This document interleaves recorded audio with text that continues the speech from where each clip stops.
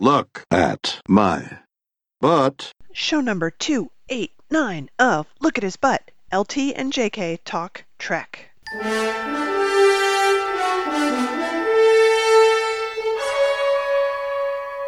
Hey, listeners. Here we are. We're back. We're back.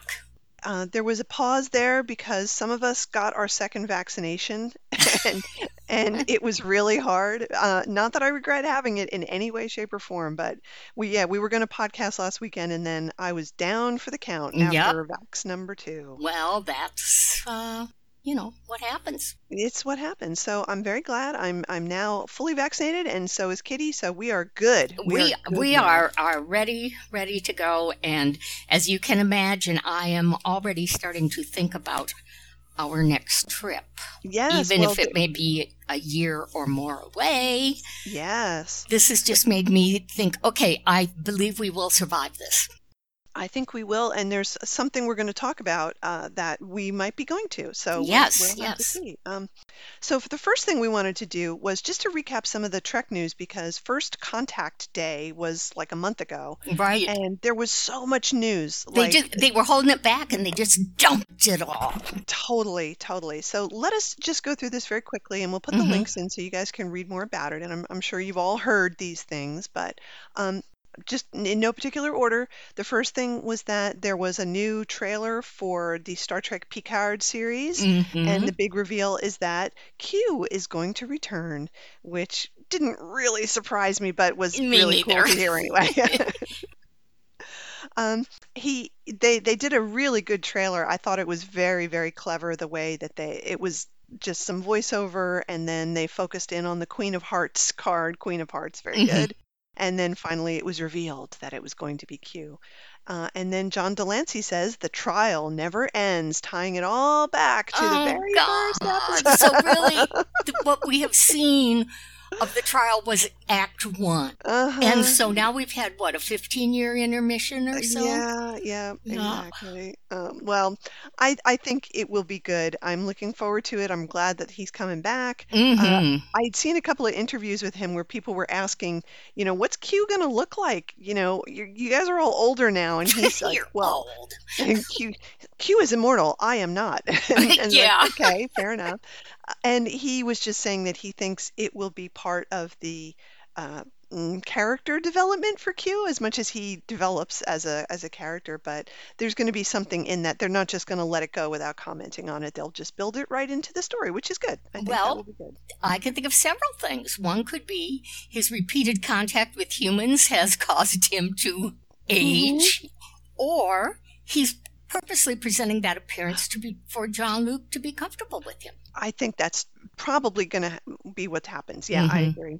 So, hey, Q's coming back. And then, just, what was it, last week when I was in my post-vax delirium, I was scrolling through Twitter, and Michael Dorn tweeted that he said, just got the call into action.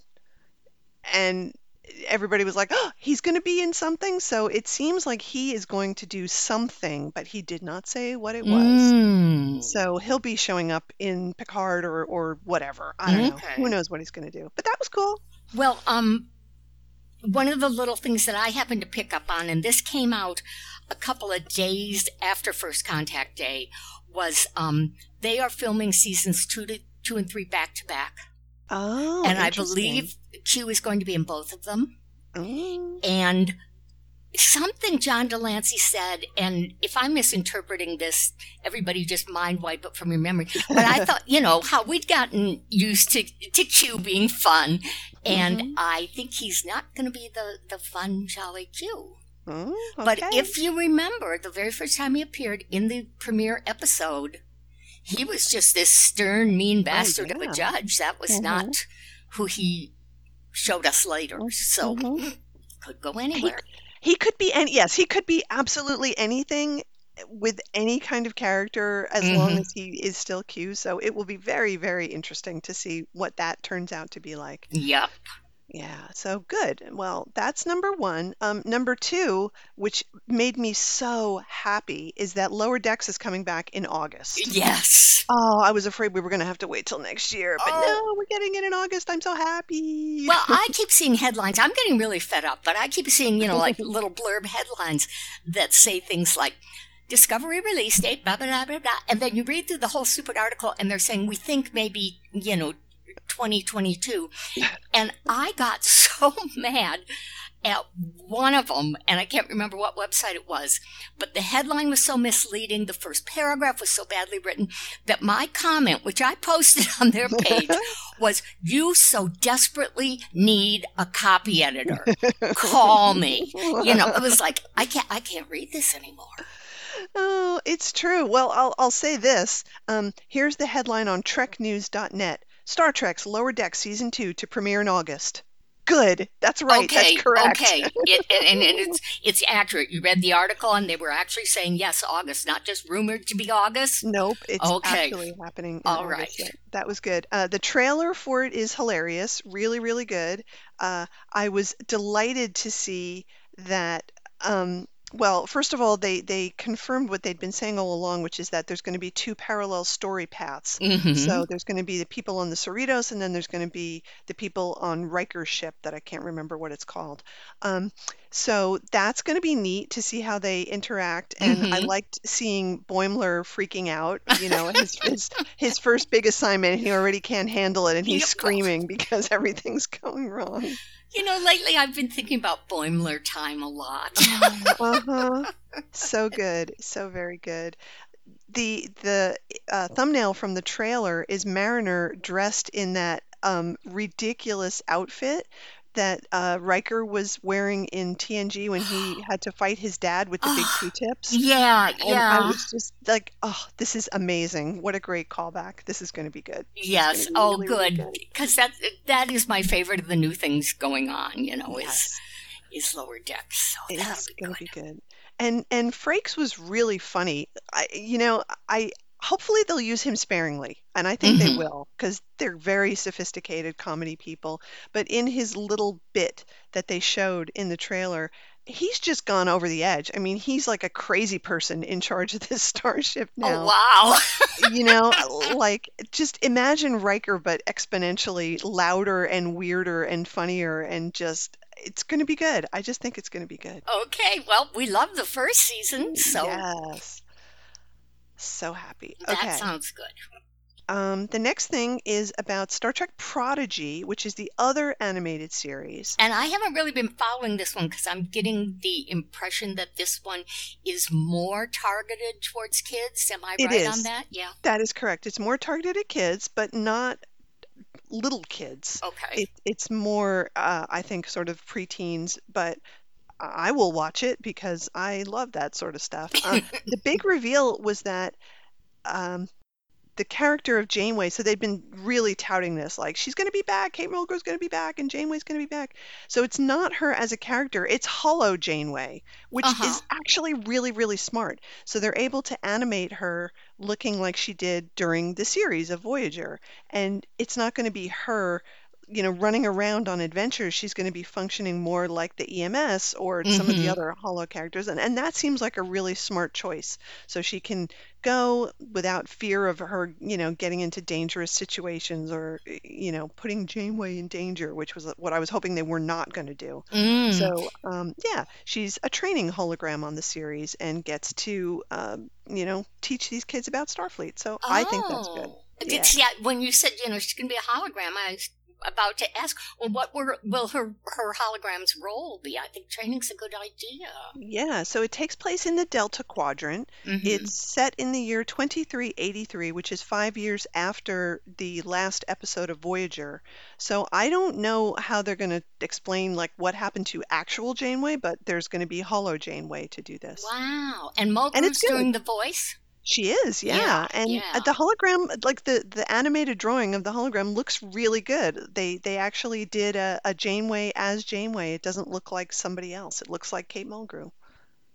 Oh, by the way, I have to say, I've started a new category of pictures of Starfleet captains that don't look like Starfleet captains. So we're stretching beyond Kirk, not Kirk. Now we're into Pike, not Pike, because Oh, no. I've seen some things recently, actual licensed stuff that looks nothing like Anson Mount. It's like some other guy with the same hair. Ridiculous. Get it right. Yeah. Ugh. Oh, boy. Well, Very, while very we're on the quick subject of being annoyed, one of Yes. the Trek websites that I read regularly, and I can't think which one it is because there's too many of them, but I believe they have recently, let's say within the past 3 weeks, hired someone who is a really big fan of Enterprise.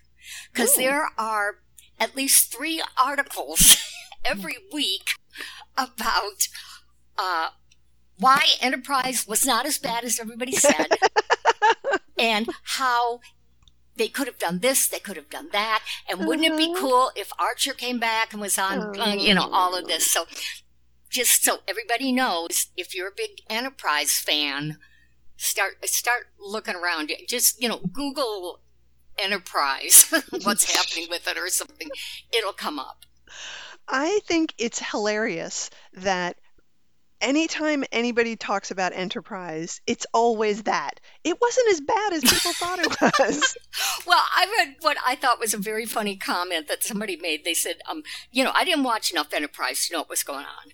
And they said, Captain Archer, he's supposed to be this together guy and who's, commanding the ship and everything. And it's kind of hard to imagine an actual Star Trek captain doing as many stupid things as he did.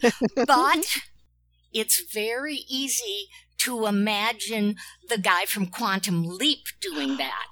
So really, this is just a quantum leap into Star Trek. That is so incredibly true. All right, that's my canon now. Yeah, Okay. You're right. Okay, good.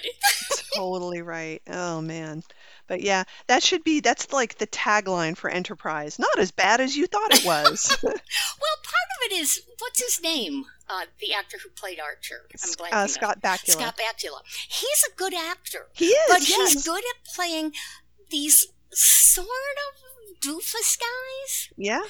Better than, I'm the captain. So that does make totally sense. Total sense. Yeah.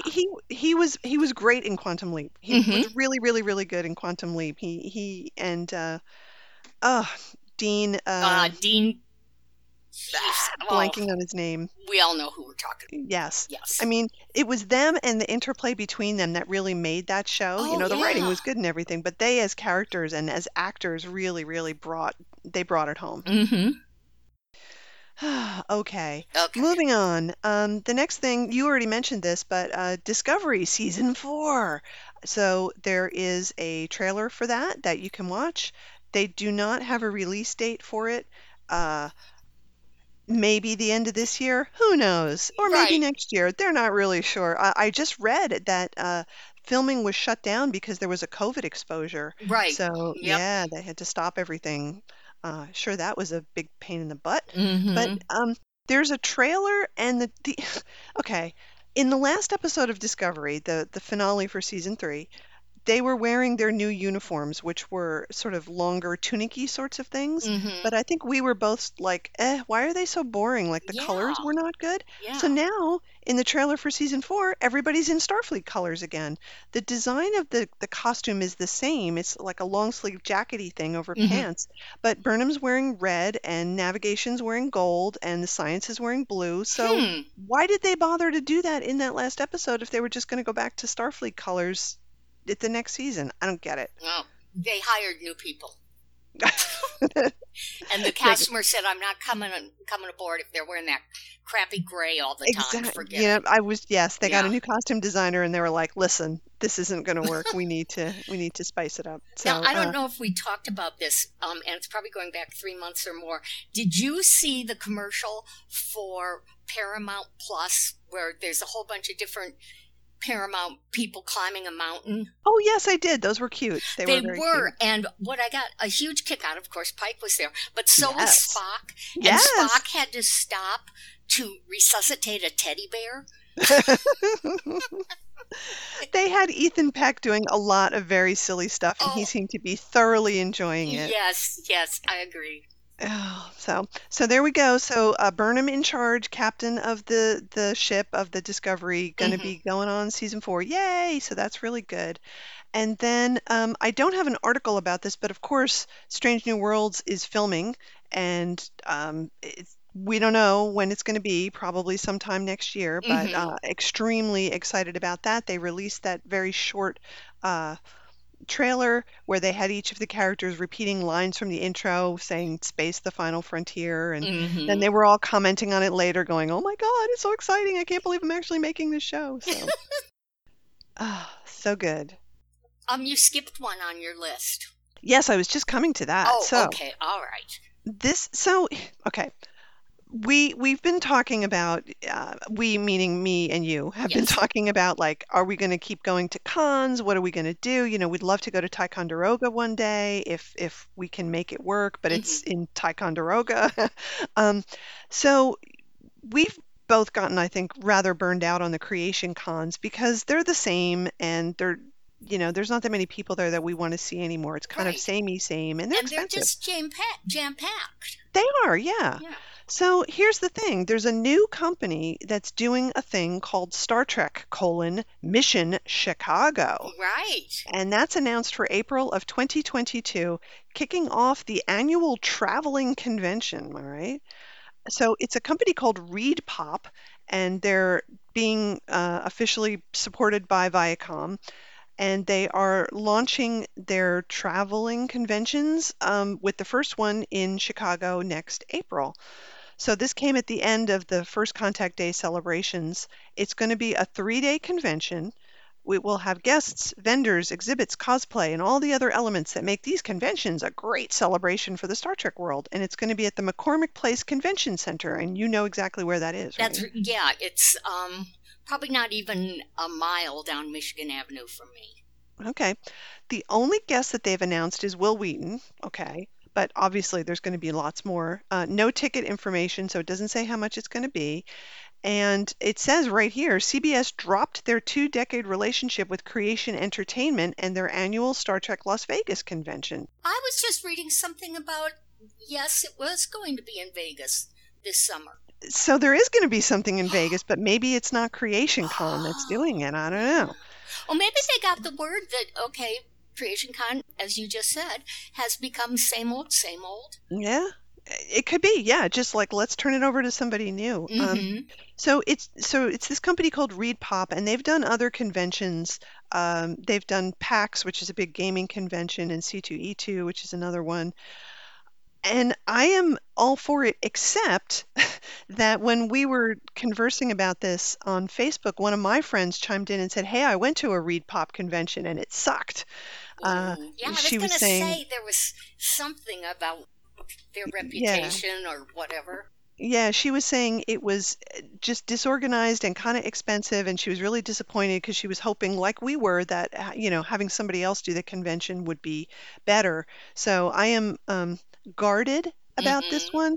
We'll have to see. But if it is in a year and it's in Chicago, maybe we can do that one, and I can come and we can go and Yeah. have a good time. That would be great, especially if it's like walking distance from your place. That Well, would and be there's a awesome. million buses that go down Michigan Avenue too. If we Yeah, get tired, take the bus back. And there are a number of good restaurants down there excellent. if they Okay. all reopen. Yeah, really. So, a whole year from now, we have time to plan Hmm. for this, and it would just be cool because we wouldn't have to get a hotel or fly somewhere. It's right Yeah, there, and yeah.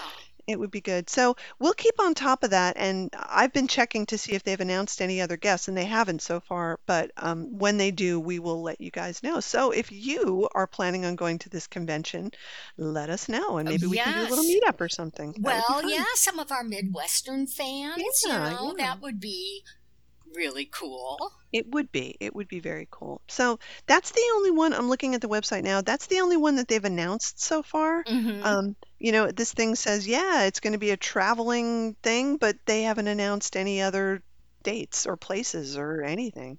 See, I'm So, picturing like the circus parade with all the things where all the booths are packed in and uh-huh, they do a uh-huh. parade through town with elephants, but they're like decorated so they're like a big version of that dog Mm-hmm, in mm-hmm. who gets split in two. Yeah. You know, Maybe. I mean, who knows at this point? There is very little information to go and on. we can run away and join the Star Trek Oh, circus. the Star Trek circus. That would be so awesome. Yeah. Oh, man.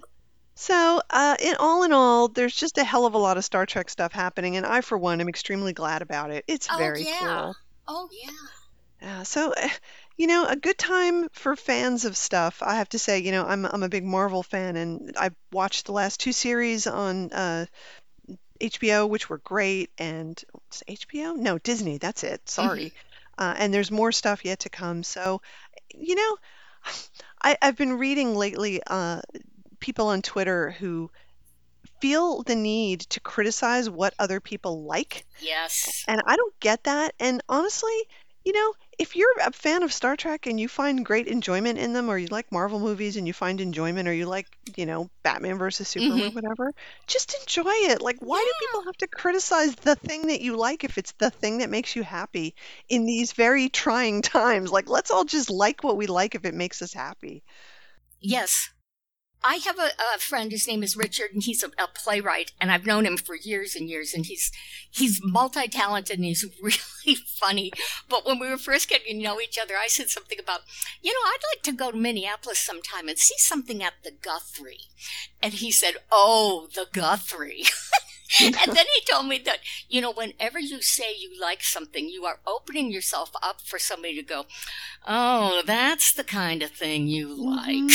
And it's exactly what we see on the web, It is. It really is. So I'm done with people criticizing things that you like, especially when it's stuff that's meant to be entertainment. I mean, look, Star Trek, Marvel movies, DC movies, it's all meant to entertain you. And if you find some deeper meaning in it, that's cool too. But it's not like it's homework. It's not like it's meant to, like, ethically improve you or something. It's entertainment. Just enjoy it.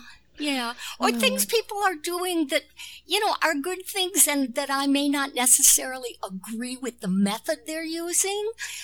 I've decided I'm just going to shut up and let them, unless it's something I believe to be harmful, like drinking bleach. But yes. I'm just, going to let them go along and have their little party. I mean, they're not there to please me. Yeah, exactly.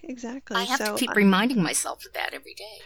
Yeah, it is true. So, and of course, we've talked about this with the split between Star Wars and Star Trek, but even within Trek, everybody has the things that they like, and it's fine. And I cannot believe that there is still so much vitriol for Discovery, for Lower Decks. I was reading something the other day, and people were spewing. It's like, Lower Decks, so awful. These people are stupid, and they don't know. They're not real Trek fans, and it's degrading. And it's like, shut up. It's a funny show. Don't watch it if you don't like it. That's right. Yeah. Nobody's forcing you, sitting down and putting those sticks to hold your eyes open like they did in Clockwork Orange. Clockwork Orange. Thank you.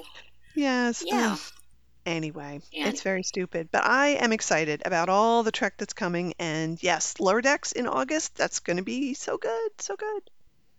Okay, I think that covered all of the newsy stuff. Did you want to talk about anything else now, or should we take a break? I can't right now see we could take our break. We could take a break, yeah. But my things aren't going to take long. Okay. Well, let's tell you what. Let's take our break, and then we can come back, because we still have, many things to talk about, certainly. Okay. All right.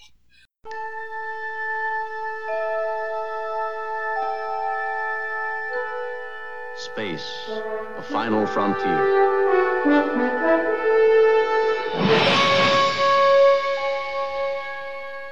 These are the voyages of the starship Enterprise. Its 5-year mission: to explore strange new worlds, to seek out new life and new civilizations, to boldly go where no man has gone before. Listeners, we would love to hear from you. Send us email at lookathisbutt@gmail.com or look us up on Facebook and leave us a comment. Tell us your Trek news.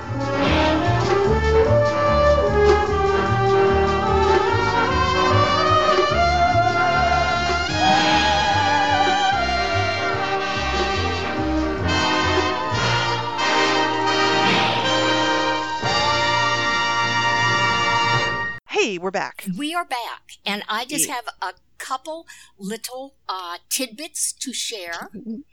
And one is that the other night I turned on the TV, and an episode I really enjoy was on, which is Bread and Circuses. Oh, yes. And, Kirk in that, cut off sweatshirt deal and the whole thing. Well, I noticed something I believe I've noticed many times before, but I've never mentioned it to anyone. And that is, remember the scene where Spock and McCoy are having to fight a couple of gladiators on TV, and Claudius, whatever his name is, the head guy, when it all ends, are they going to kill Spock and McCoy or what? And so he's like, well, what do you think, Captain Kirk? And, Kirk, blah, blah, blah, blah, blah. And so Claudius gets pissed off, and he says, oh, take them back to their cages or their jail cells. And then he tells the two guys who are guarding Kirk to take him to his quarters. Okay? So Claudius stomps off, and Kirk and the two guys come forward and go down like 2 steps, and then Kirk pauses, not quite looking into the camera, but they go in for the close-up, like, okay, signal, end of segment. And the one guard yanks him out of the frame. I loved it. And Kirk just looks like so fucking pissed off. Oh, man. I'm supposed to stand here and look Kirkish. I know. I bet Bill wasn't happy about that. And the director was like, perfect. That's it. We're not doing another take. I thought that was... Well, that whole episode is a comment on television. Yeah. Oh, yeah. And to throw in something like that that's really little, but very funny. Oh, that's great. I don't remember that. I'm definitely going to have to watch that the next time it's on. And I thought, this guy playing the guard is probably like the father or the uncle or whatever of the little kid that Kirk pretty much throws across the room. And this is his revenge. Right. Excuse me, sir. Excuse me, star of the show. Let me yank you out of frame. Yes, you do have to watch for it, because I will. It'll go by quick, but it is the end of a segment. Oh, that is so awesome. I can't believe I never I'm sure I noticed it, but I didn't think about it like that. Okay, thank you very much for alerting me and everyone else to that, because that is good. Yes, I thought that was worth bringing up. Yes. Now, the other one is, remember we talked about a few weeks ago, Bill's making this AI where you can go and ask it questions. And maybe I have a complete misunderstanding of what the goal is with artificial intelligence. But to me, it seems to me that an AI, a good one, would be able to pass the Turing test. And this does not sound like that. It sounds like, they've come up with these questions, they've asked them of Bill, and he's being filmed in various ways, answering those questions. But I do not believe you could go there and ask him other things. They probably filmed him saying, I'm not programmed to respond in this manner or something. But you couldn't have like a real conversation with him, right? Yeah.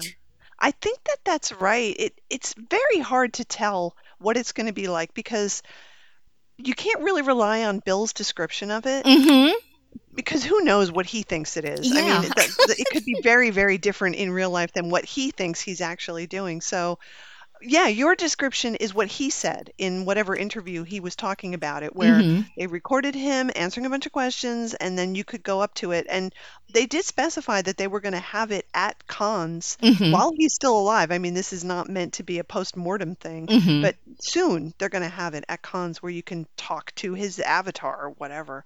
But it's very unclear whether it will come up with novel responses or whether it's just a bunch of pre-programmed phrases, which would be very disappointing if it was. Well, honestly. And the other thing is, Bill said he was doing this for his kids, his grandkids, blah, blah, blah. And I'm thinking, if he's doing it for the family, that's one type of question.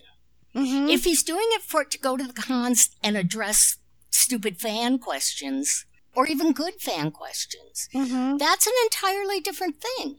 Yeah, agreed. I don't know. I think we are just going to have to wait I to see guess. what it is because, again, you can't take his word for anything because he doesn't understand technology. And I haven't seen good, clear explanations from the makers, the AI people, because I think I went and I looked at their website after he Oh, was okay. talking about it, and it wasn't clear there either. Who knows? Maybe they don't know. They're just like putting it together and seeing what comes out at Yep. the other end when it's done. That is also very possible. Yep, that's true. And I probably was just thinking about it too much, but I was thinking about, like the AI in the movie that is called Ex Machina, Mm-hmm. which is outstanding. Mm-hmm. She totally is what I think of as a good AI. Yeah. Her responses are somehow, I'm thinking in the future, if we have one, will be like this, that her responses are like completely spontaneous, like a human being. And it's not necessarily that she's been programmed to respond in this way. It's that she just does it, just like a human being. Yeah. That's the goal of the AI is to make it as human-like as possible. Right. I don't know. I haven't seen anything about that recently since he was talking about it. That was, like 4 or 5 months ago, I think, when Yeah. he was announcing it. So we'll just wait and see. But I wonder if they'll have it at the thing in Chicago in a year. That would be that would be a reason to go Oh, if they were actually going to yeah. have it, just to be able to talk to it and see. I wonder if they'll let you record the audio.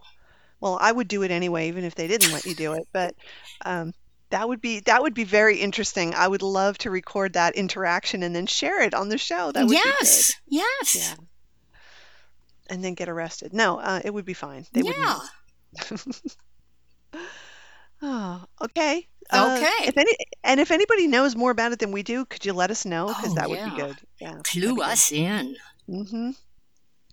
Okay, so now that brings us to Star Trek novelizations. Yeah. And this article was in Den of Geek, and it says, which Star Trek books are canon?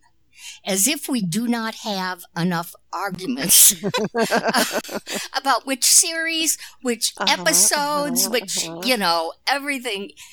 And, mostly we each have our own version of canon and things we want to ignore because we didn't like them or they don't fit in with what we want to mentally explore.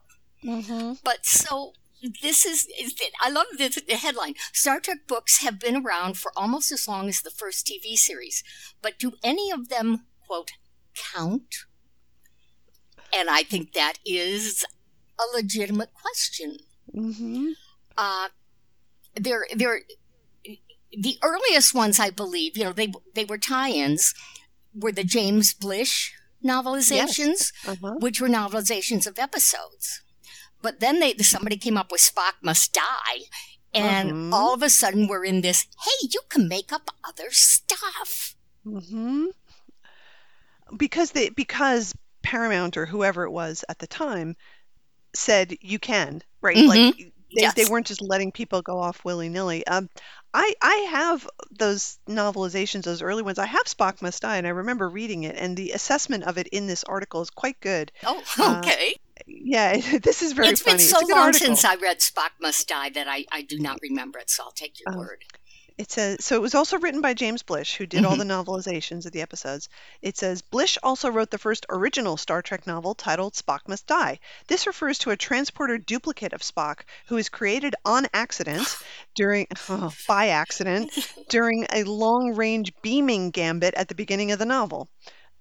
This novel slaps, even if it does open with a long conversation about the metaphysics of beaming in which nearly nobody sounds like they're in character. And I have a very strong memory of that, where it's Kirk and McCoy mostly just talking about like the metaphysics of what happens to your soul when you're beaming, and it's like, get on with it. It just goes on for pages and pages. But it is good. It's a good plot, and it has a good resolution. So yes, I definitely remember that. And then What's not mentioned in this article, of course, as we've talked about many times, is the extremely slashy stuff that was inserted into the early Star Trek novels, you know, that Paramount or whoever, Viacom, just was not cottoning onto at the time. Right, and Still then there's sort of the legendary. Marshak and Culbreth novels. Yes. Which will be the last thing I sell. Because every now and then I just need to read them. They're good, and you don't get fanfic like that anymore, I'll tell you that. Yeah, and then the mentioning that the novelization of the motion picture, the first movie, was written by, I'm putting it in quotes just the way Bill writes his books, Gene Roddenberry, and there's stuff in there that's like, what are you talking about? Like, this is not part of the Star Trek universe. He was just kind of making stuff up. So is that even canon? I don't know that it is. I'm not sure. I do think that, experts could go through and make a list of this is canon, this is not, this is semi-canonical, canonical, and this is canon only to that person in the corner. But there is one book, other than the Marshak and Culbreth, which are not canon but are just fun, that I really kind of treasure because I have it in both English and French. And it's called First Enterprise or First Adventure. And it is, Kirk has just come aboard the Enterprise as the captain. And it has, in my opinion, the best version of what Kirk and Spock's first meeting was like and what each one of them thought of the other. And there is no slashy underscoring to it. It's just very, very true to character, I think. And so here he is. He's on the Enterprise. He's captain of the Enterprise. And Scotty's thinking he's green as glass. They're not all in love with him. So, it's got that going, which I think is very realistic. But the other thing is their very first assignment on the Enterprise is they are the transportation for, lack of a better term, a space circus that is going around to entertain people in space. And of course, there's a beautiful woman who has I believe it's a horse that flies. And then, at that point, the novel just goes into flying horse and everything. And so that's not so big to me. But, the first, I don't know, maybe quarter or so, I think is worth reading. Just because, it's like Kirk, not Kirk in writing. So many of the people who think they're writing Kirk are actually writing, Kirk, not Kirk, or Kirk Drift, as we've talked about before. Yeah. This one gets so many things spot on. So that's the one that I would take into my canon because it feels so true. And as far as I can recall of the book, it does not violate any of the actual canon that comes along with the TV show. Yeah, interesting. Now that I'm thinking about it, I read one or two of the books that Bill wrote, post... Star Trek 7. Yes, Generations. Yes. Thank you. Yeah. What is the energy ribbon thing called? Oh my God, I can't believe I can't remember this. Nexus. The Nexus, thank you. Jeez. Oh, come on, brain. Let's go. So yeah, post-Nexus novels that he wrote. And I don't think they sound very much like Kirk. And it's really weird that it's Bill writing Kirk and it doesn't really sound like Kirk. And maybe that's because the Reeve Stevens were writing it. But I expected more from the way he would write that character. And it just, for me, it's just not there. And it felt very much like reading one of his terrible tech war novels. It's sort of that level of character development. It's just, I don't know, it's just not very good, very disappointing. Well, I agree with you. It does not sound like Kirk, and I read a few of them too. And I think it has nothing to do with the Reese Stevens. It's that they're being written by Bill. And as I've said before, as we got further along in the movies, we were seeing a lot more Bill and less Kirk. Yeah. And by the time we get to Star Trek 5, there's not a lot of Kirk to be found there. Mm-hmm. And a lot of the one with the whales, because that is the official title. As much as I love that and enjoy it, there are a lot of not Kirk, but definitely Bill things in it. So, you're going to let him write it. And like one of the things I remember from it, from one of those books, was he was trying to clear land, and he was trying to do it by hand with an axe and everything, because he didn't think you should use phaser equipment or anything. I'm going, Kirk is not a Luddite. No, Kirk would not. be right in there, zip, zip, zip, zip, doing that. And of course, by the end of the book, he's learned his lesson. But I was going, that is not Kirkish. No, it totally isn't. I can see how a writer or Bill would pick up on it, given the little nods to the past, like with the glasses and the books. He's sort of like, he likes old things, but he, as you say, he's not a Luddite. I mean, he's a goddamn starship captain. He's not a Luddite. Right. He's not suddenly going to decide that he's going to go out there and plant corn by hand in Iowa. Yeah. Yeah, that's not it. So, yeah, kind of disappointing. This is actually an excellent lead in to the next thing we wanted to talk about, which is Star Trek VI. Yes. The Undiscovered Country. Yeah. This article, it's been sitting in my list now for like a month because we haven't gotten to it, but it is worth a discussion. It's worth a read because I have never seen anybody analyze that movie in this particular way. Mm-hmm. And it is Star Trek VI, The Undiscovered Country, rejected franchise nostalgia in a way impossible today. Mm-hmm. And I went, what are they talking about, And they just really get into it and pointing out, like the theme of it is sort of the theme when Kirk says, how can history get past me? How on earth can history get past me? But I remember many fans being very upset at this movie because our heroes come off as racist in the way they view the Klingons, the way they act towards them when they, have them to dinner.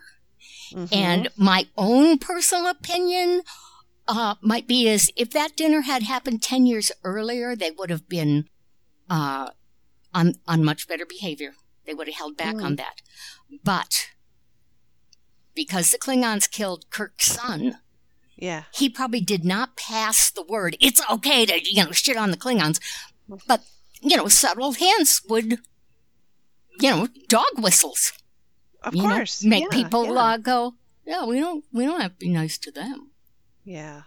Yeah. It's funny what you were just saying about there being sort of less Kirk and more Bill in the movies. I would actually say that in this one movie, this is what I could imagine Kirk becoming after all the experiences that he had as an old guy who is totally out of step with what's happening and being confronted by something that actually affected him personally for once, like really actually affected him personally.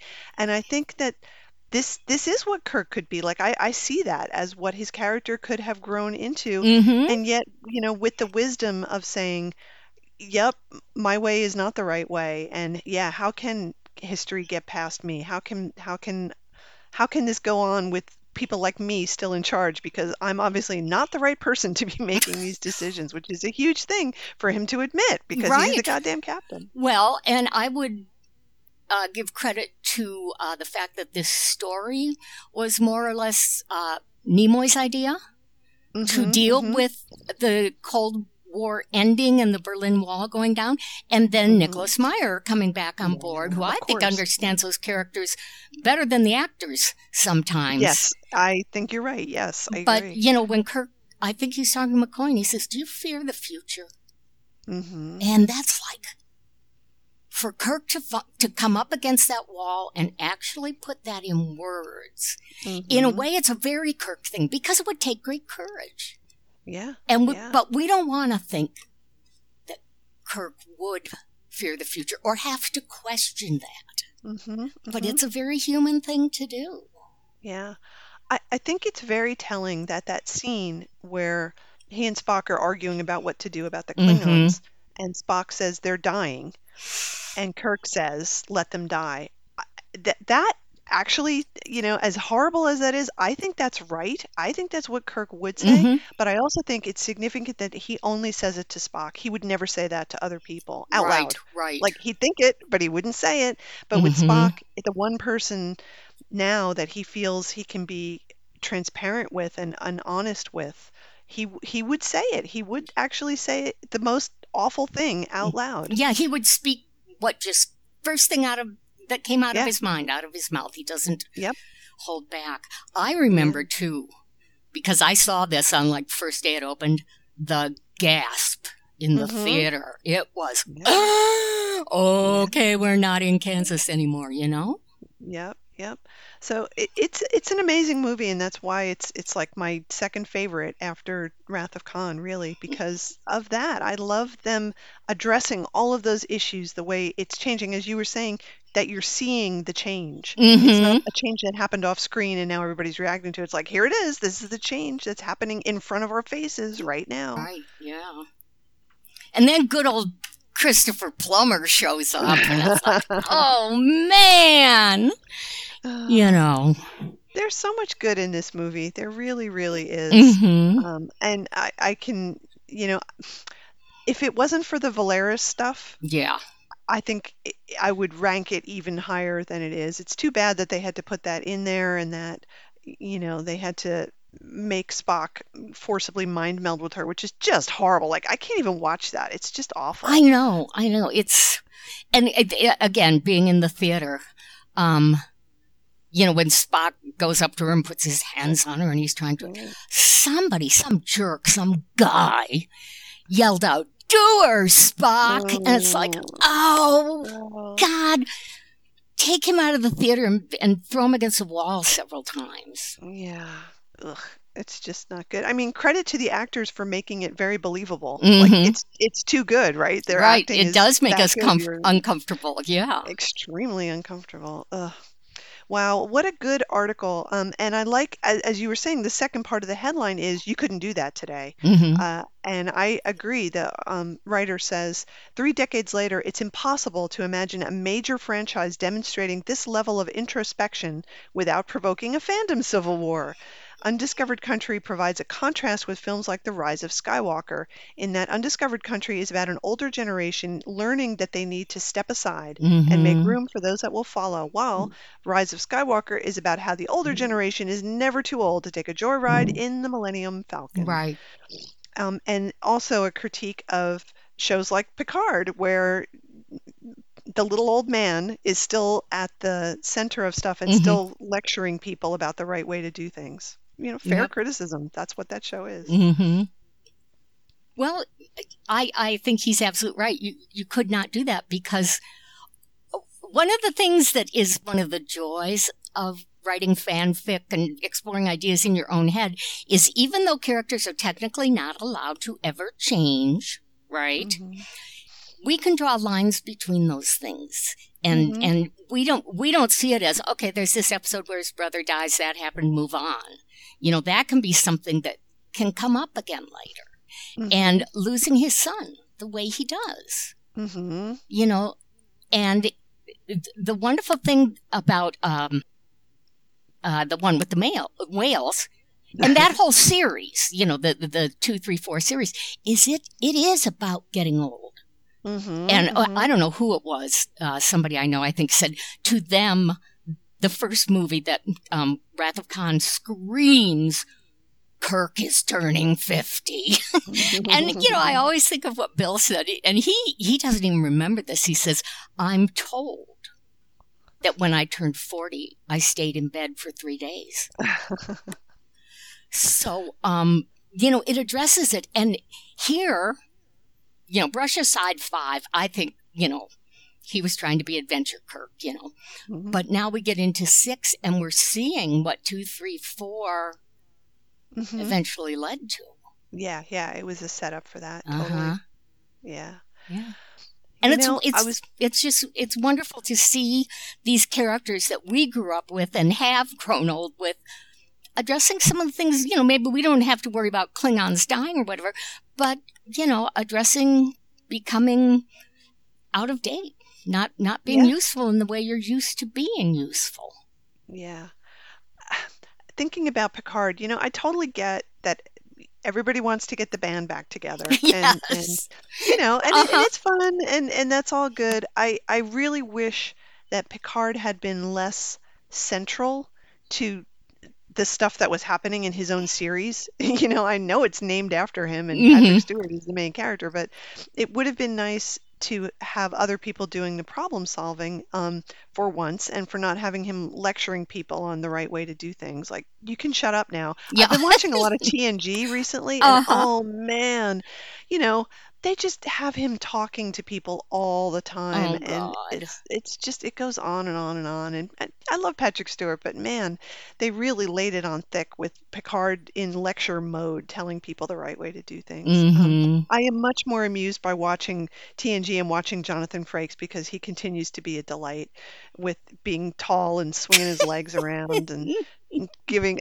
He is, I swear, I don't know how they let him get away with this, but there's a lot of scenes in which he's doing very subtle acting that almost steals the scene, but you have to be looking at him to see him doing Mm. it, where he's doing a reaction that Uh-huh. is just out of line with what he should be doing in that scene, where his eyes are just a little bit too big or he tilts his head a little bit too far, and you're like, you are making fun of this man, I can tell. Yeah. Um, anyway, as I talked about at the time, I felt like the conclusion of Picard and the death of Data was so much more affecting because he's gone. Like, he's really gone, and I knew he wasn't going to be coming back. And it was that feeling of, yeah, getting older and not being useful and letting other people do things. And that was so perfect. It was so touching and wonderful, and such a wonderful send off to that character. It felt a little bit like the way Six was a send off to all those other characters. Like, this is it. Hmm.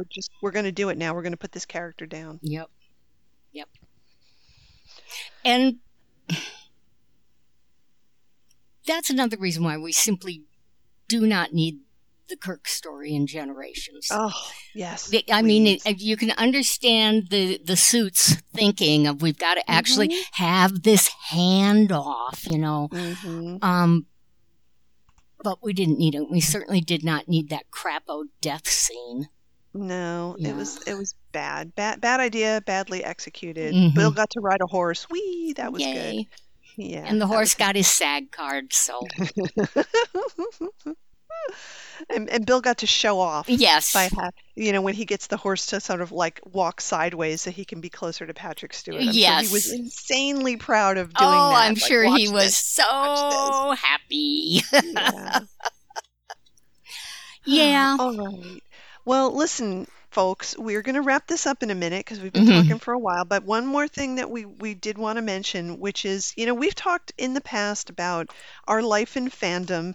And back when we first started doing this show, we actually did a number of interviews with some of our fan Hmm. friends that we hung out with physically, but also online a lot of the time, and who wrote some amazing fanfic over the years. And we're all getting a little bit older now, and I was very upset to learn that one of our fandom friends actually passed away recently. Yeah. So if you guys are into fanfic at all, you might know her as Carmen Gia, and she wrote a lot of Garrick Bashir stuff, but also other things too. Lots of TNG stuff, and she was part of our Hmm. To Monkey Lover collective, which was hilarious and one of the best things we ever did.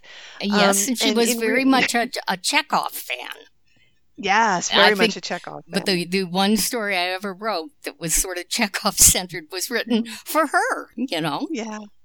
Yep. And in real life, her name was Ginger Mayerson, and we were good friends and hung out a lot, and we used to go to Comic-Con together. And I was totally shocked that she had passed away because we'd just been in touch, and she didn't say anything about being ill. And one of the other things she did on the side was run a small press called the Wapshot Press, where she published some of her own work, but a lot of other stuff by very talented people, completely independent, like no support at all, Hmm. just relying on some grants and some funding from people. And that was an awesome thing. So I just wanted to say that I'm very upset and I miss her very much, and it feels hard to lose part of our fandom, right? I know we've been out of touch with a lot of those people, but it still kind of felt like it was there, Hmm. and to actually lose the people, Yeah. just suddenly like that too is super hard. One of our other fandom friends, Britta, passed away some years ago, but she had had a lot of health Oh, problems yeah. over the years, Yeah. and that was not a surprise. I think she was surprised that she lived as long as she did. Um, but it's hard, man. It's really, really Yeah. hard. But thinking about it, you're saying it's hard to lose our friends like that. Probably within the last 6 months, maybe a little more, Out of Blue Wildcat got in touch with me. Yeah. And she's been listening to our shows and we Yay. chat and, all that sort of stuff. And it's just, I'm glad of it, because Yeah. she and I, as long as we were writing fanfic, we just had long, long, epic emails, talking about characters and stories. And yep. Yeah, fandom's good, and fandom makes us friends. So I Mm-hmm. will Yep. always remember one of the best things that Ginger ever said to me because she was extremely supportive of other people writing, Mm-hmm. like to the point of bullying people into writing stuff when they didn't want to, which was what was needed in a lot of cases. Yep. It's like you got to do it because you said you were going to. Now you need to do it. But when we would be corresponding about something, and I'd say like, "Oh, I'm starting on a new story," and she would just say, "That's great. I love when you write." And I just thought that was such a wonderful thing to say. Like, not that when I love when you write Star Trek, but just I love when you write. Yep. And Yep. that was great. Just a little like pre-pat on the back or an acknowledgement of Yeah. what you've written in the past, Yeah. So, It yep. was really good. So I just wanted to pay a little tribute, and her stuff is still out there. You can find it. She doesn't have a website, or didn't have a website for her writing, but it's there in the archives. There's an Ask 'em archive somewhere, and if you look up Carmen Gia and Trek, you'll find stuff. And she wrote some original fic that was like tangential Mm-hmm. to Trek that was really good, and the only place I can find it is the Internet Archive. So I'd like to try to put that up on Archive of Our Own so people can read it because Yeah. it was very good. Yeah, Good. I liked it. The Tall Jet Collection was Mm-hmm. called. So that was the big news for me over the last couple days, and it made me, of course, feel so thankful that you and I are still friends after all this time and still continuing in our silly podcast. Yep. And, still got all our people who listen and send us mail and enjoy the trek with us. It is Yes. so valuable. Yes. And I still remember one of our very first email correspondences.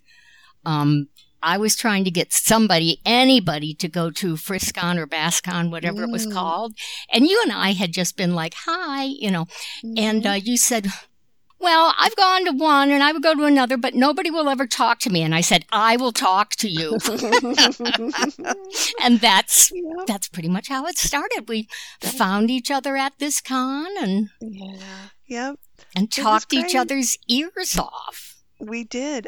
I have a very strong memory of, it might have been that one or a subsequent one, where all of us in our little Ask 'em group were in a hotel room somewhere and we were laughing and drinking and eating, and we all went around and we read parts of stories.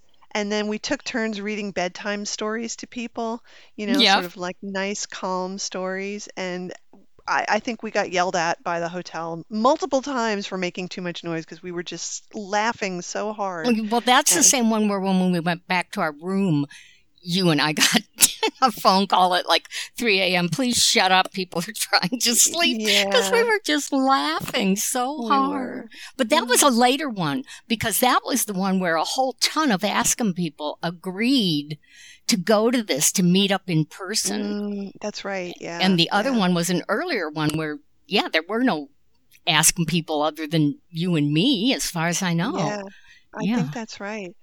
And I will always remember when we were sitting in a room and we were watching an episode of Star Trek on a videotape machine, Yep.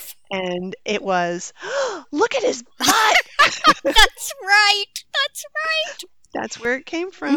It Mhm. was at Baycon or FriskCon or whatever, and it was in Wonderful. a horrible hotel conference room that was set up with a video player, and we Yep. were all watching a crappy episode of Star Trek on a Mhm. videotape, and look at his Yep. butt. That's where it came from. I can't remember, but that might have also been the one where I had to watch Secrets of a Married Man 3 times in one day. Because every time a new couple of people would come in, it was like, oh, you gotta see this, and blah, blah, you know, put it in. Oh, those were the days. They really were. We need to write a book. We do. We could write a book about it. Oh my goodness.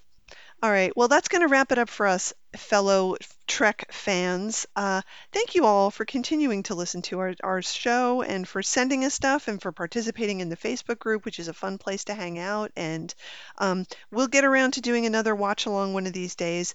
I did want to mention that if you go to YouTube and you start looking for Shatner, one of our friends, Ruby Pearl, has posted a bunch of old Shatner stuff. Oh, and she has such an amazing collection. I mean, I think she started collecting his stuff before Star Trek. Yeah, I honestly think she did. Yeah.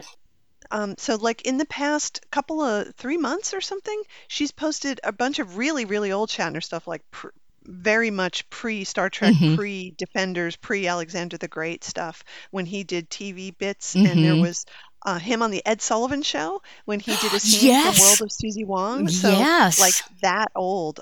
So yeah, if you're a big fan of that kind of stuff, go check it out. That Sullivan thing, that is amazing. Yeah. It's great to watch. Yeah, so stuff like that, people put it up and then sometimes it gets taken down. So you might want to go check it out sooner rather than later. When you can, yes, indeed. When you can, yeah. Okay. So, all right. Until next time, everybody, keep watching Star Trek, keep loving it and enjoying it, and we will be back in a couple of weeks with another show. And so, until then, as always, live long and potluck.